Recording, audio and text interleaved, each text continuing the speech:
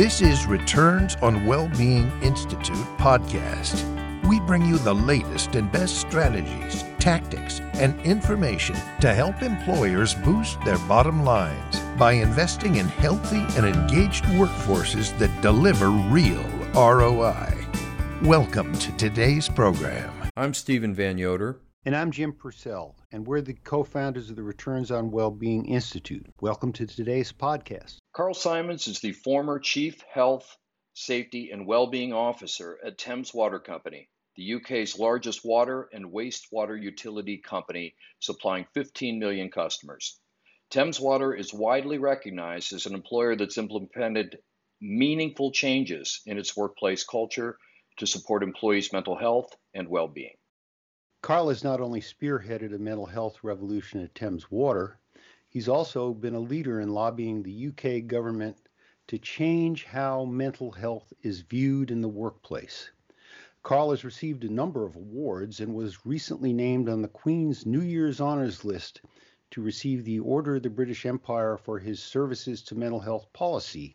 The OBE, as it's called, is the second highest award that his nation gives. Carl will discuss how he became an advocate for mental health, how Thames Water's mental health program helped it lower operating costs and boost employee well-being, and how employers everywhere can destigmatize mental health issues, provide better mental health support, and ensure needed mental health interventions.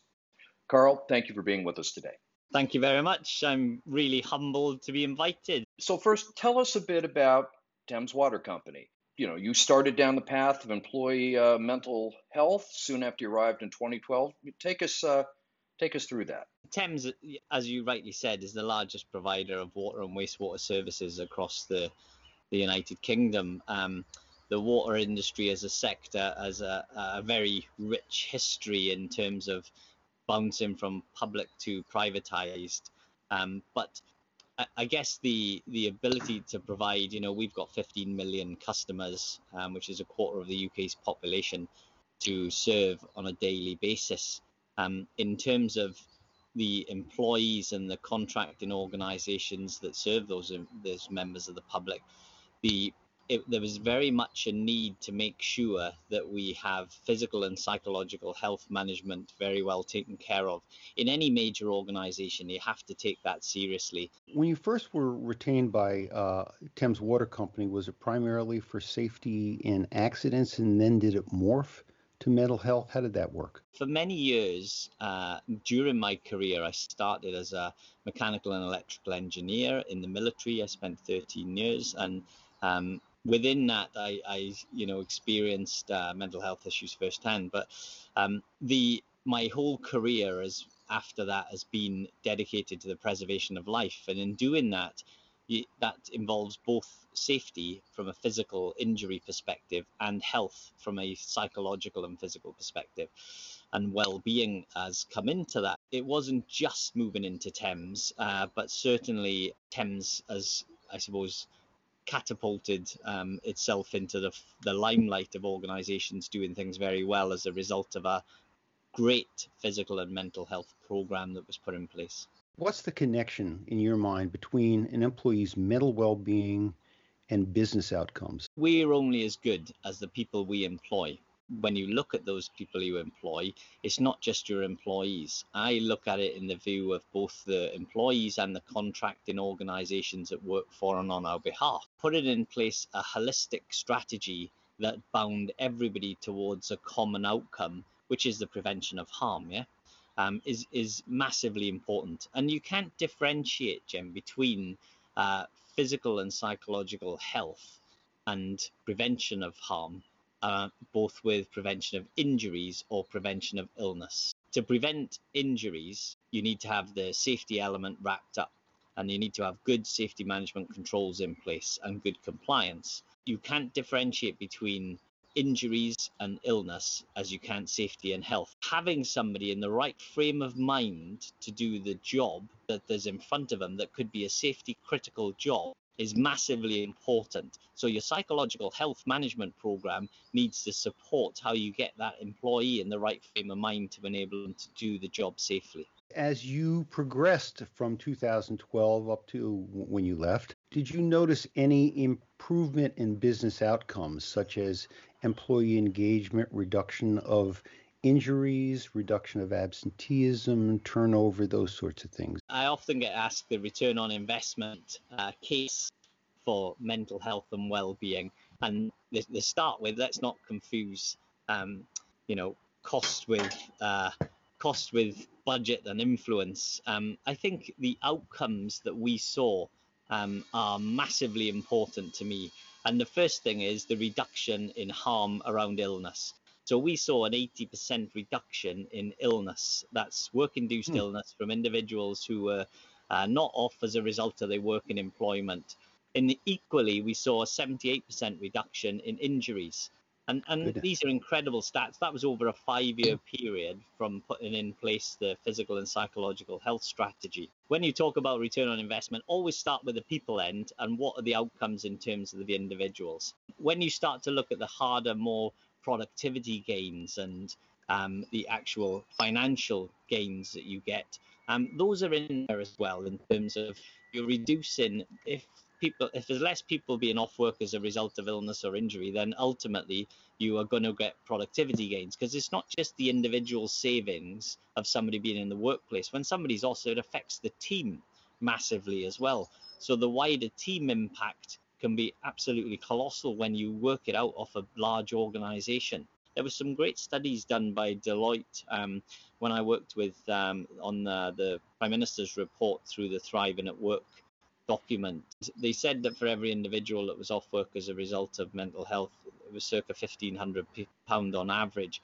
My personal view is I saw it was a lot higher than that, in terms of where you have injuries and people generally come back after a few days absence. People going off as a result of psychological stressors.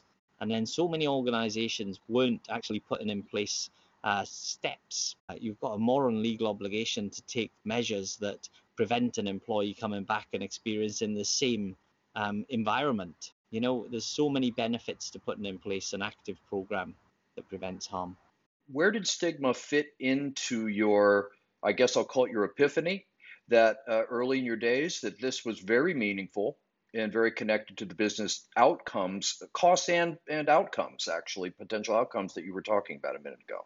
I think the ability to create a culture of care will stand any organization in a very strong position to be able to embrace its employees and have better productivity outcomes and gains. But in terms of how you go about that to bust that stigma, the first thing is you need to get your followers. 1 in 3 to 1 in 4 individuals throughout their lifetime will suffer a mental health issue. Yeah. Now, it may not be a diagnosed mental health illness, but ultimately that could manifest in many different ways, from high levels of stress, bereavement, divorce, lots of things that can trigger that. So the ability, we put in place a lot of different initiatives that were trialed to promote the right visibility and messaging around mental health and well-being in the workplace. And the things that helped, right? Nowadays, if you think about it, sports personalities, celebrities, royals are all speaking openly about their mental health. That too is affecting society about speaking more openly about their mental health and well-being. Right. Society's in business, so organizations have got to start taking this seriously if they're not already. Now, the early days when I was putting in place a proactive program around this that started to influence the company, we didn't have so much of that, people speaking openly about it. So what started in the early days was those who were I was able to capture illustrative stories of people who were doing well around well-being of their teams, and I started to promote that through the different media and communication channels in the business. People got very proud of that, so you started to switch from it being a taboo subject that nobody wanted to talk about to something that we were patting people on the back saying, hey, well done, you talked about the stresses that were on the team as a result of that budget round you've just gone through. That was really powerful. And then we got the leadership end starting to talk to it. You mentioned about Thames Water creating a culture where employees' mental health is important as their physical health. You talked about communication. You talked about leaders stepping up and telling their stories. How else did you do that? When you talk about culture, it's very closely linked to behavior. So people often don't really understand what we mean by culture, and culture's attitude, yeah, it's hidden, you can't see it, but you can see the behaviors that manifest as a result of culture. So because it's external, that's why we say things like behavioral safety is a buzzword in the UK. And really what it means is external. You can see it, you can step in, you can act. One of the things that leads to that is competency. What we did was we produced a half-day MindFit awareness course that we put all our employees through. And then we started to look at those who wanted to go on and become mental health first aiders, which is a program in the UK at the minute where people will have a little bit more information. I'm a mental health first aider, and it means you can provide pathways to individuals that may be struggling or may come forward in a team. And the idea is if you can get 1 in 10 in a company, then pretty much you've built mental health role modeling and ambassadorship inside each of the teams. It really gives people knowledge, but in truth, it gives them the confidence to have a conversation around mental health. Let's talk about some of the actual programs that you put in place that made this possible. I've said for many years, it's not the psychological condition that prevents a person thriving at work, it's the environment in which they are placed. One of the first things that we put in place that was very active was making sure that we had a strategy which was called Time to Talk that evolved. A lot of people get confused by strategy. The way I view it is I make sure that everything's in it that we already do. So anybody new coming into the organization, it has all the things in it that you already do. So this is a way we work around you, because all too often people in an organization forget that all these things you put in place are still there to help and support them. Social media, why do things differently in an organization than people do in their natural daily lives? So using social media in business is a good thing. So we embraced and adopted a program called Yammer. The reason is that it has likes on it. So people upload posts like you do on Facebook or Instagram, and then people like it. Now people like likes. So, but the thing is with social media and business, there's a sort of social etiquette that people, all the haters aren't there. So people found I used it as a self-esteem tool, that individuals were posting stuff, everybody was liking it and saying, well done. It makes people feel better about going to work because their colleagues, they get a boost, yeah? So it's no different than the social media environment externally. If you get that working for you, it works really well. And then what I did was able to put together the mental health public chat line in it. So everybody started diving in on that, and I was able to populate it with my team, and everybody started sharing stories. As we had mental health first aiders, I had 500 of them across the company, and they were all in a closed chat line. So I was able to push messages now to the front line directly to engage with the teams. So we started regularly communicating with individuals who were ambassadors across each of those teams, and they were able to share stories. And those sorts of things worked really well. We're fortunate that one good thing that came out of the COVID situation last year is that people are much more aware that mental health issues are real. They're universal. Yeah. We all have mental health. Now the question is, what do we do about it? Yeah, I love the fact that you said that. We all have mental health, the same way we all have physical health. We produce videos every quarter. You've got to drip feed the messaging in, right? There's no one single silver bullet that will lead to a mental health revolution within your company. Year on year, I got together with the team and different teams within the company, had a series of workshops that led to, here's the 20 initiatives we're going to have a go at this year. And we took some risks. Not everything works out, but you've got to have a go. And a lot of things do land. We built a health and wellbeing maturity model that's available on the Health and Safety Hub. That deals with the KPIs, and we call them HPIs, health performance indicators, dealing with a model from infancy to integrated, standard maturity model. And the difference is for every box that has a statement in it, there's a series of 5 questions behind it. And the reason I built it was to wrap it into the procurement contracts as well for future organizations that were going to work for us, because then I was able to vet them and actually have a look at what they were doing. When I invited the organizations in under competitive tender for interview, I was able to talk to them about, hey, your health and wellbeing maturity model's been filled in. Talk to me about that. Where are you at?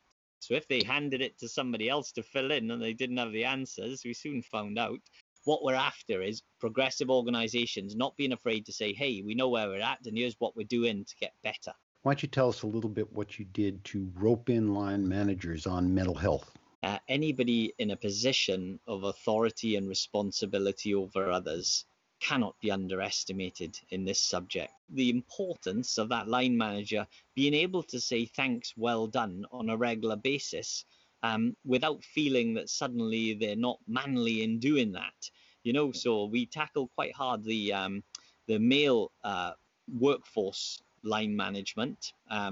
Because we found that there was certainly a higher number of males that didn't, feel okay with saying, hey, well done, congratulations, pat on the back.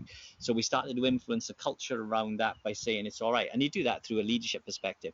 But I think sharing illustrative stories from those line managers worked very, very well. People in a position of authority. And then we would jump on it and say, that's fantastic. Did he hear what such and such did? With their team, great. So you have that encouragement model. For the line managers upskilling, I talked about the MindFit awareness course. We wrapped the line managers into that. Some managers did it with their teams even.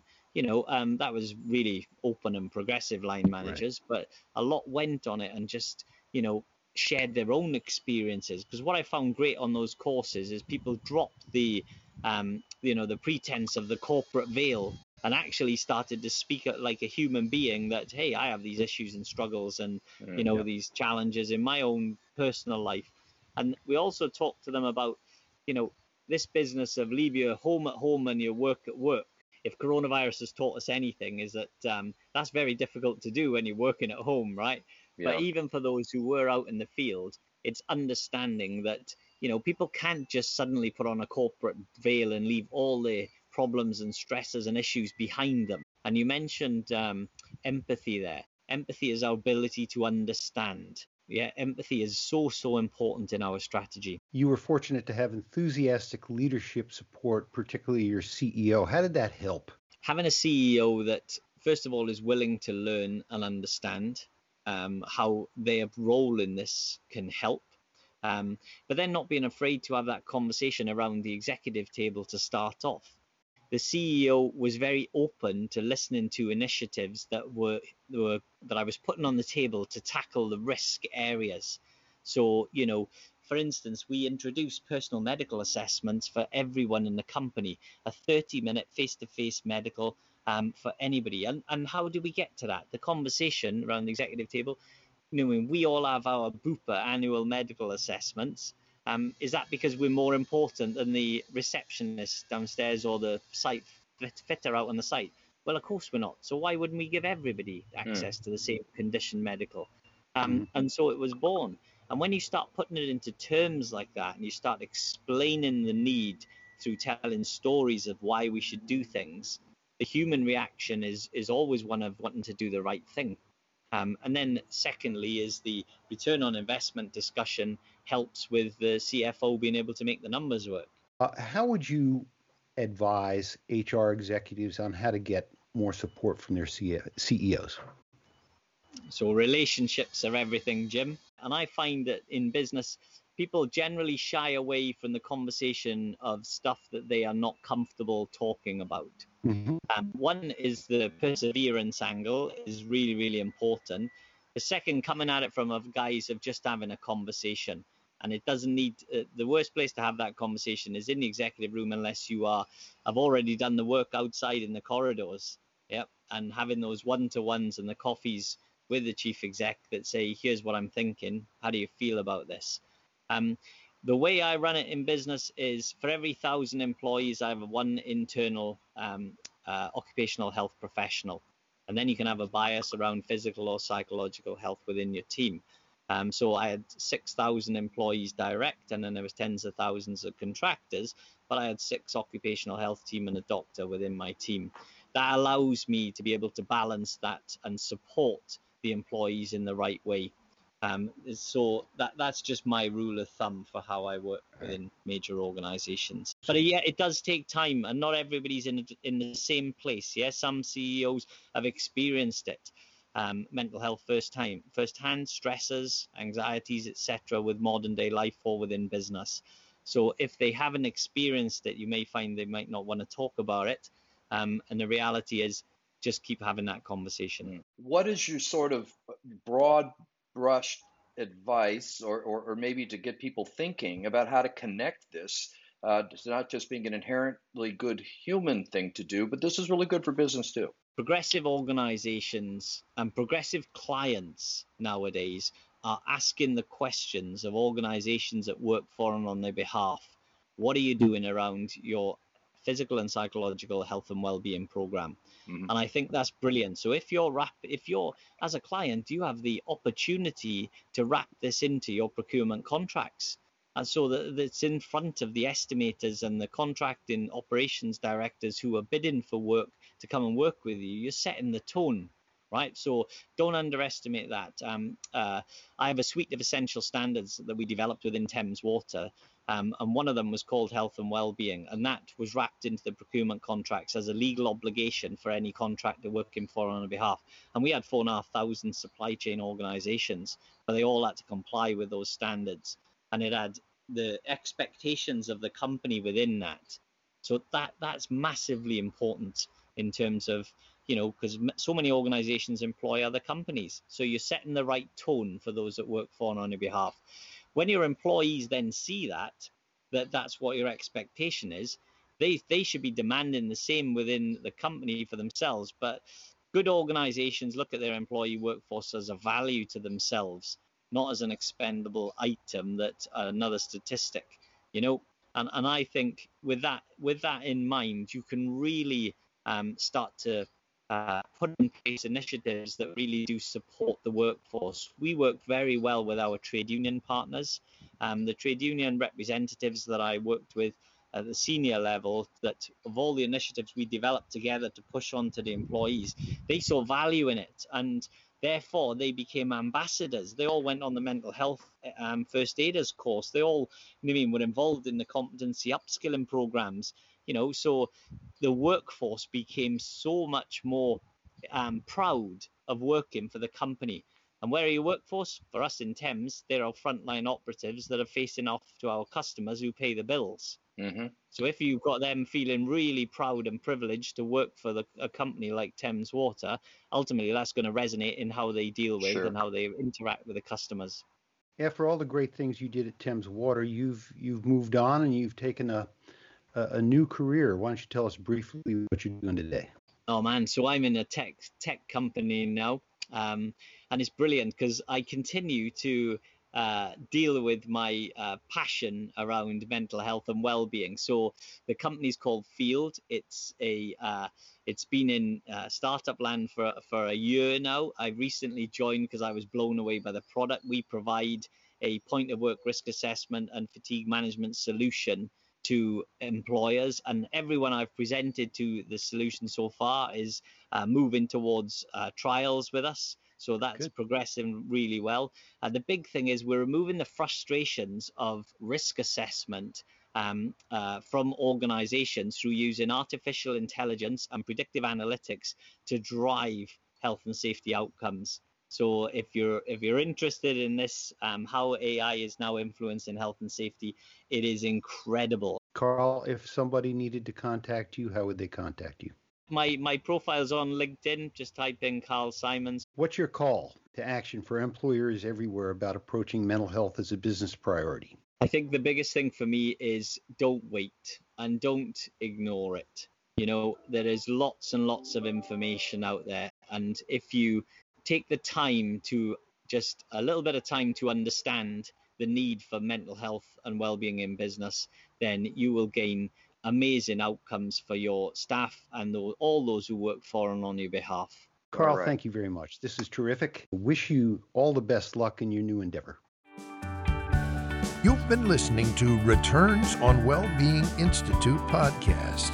To learn more about our resources and programs that help employers make employee well-being a bottom-line business strategy, please visit www.returnsonwellbeing.com.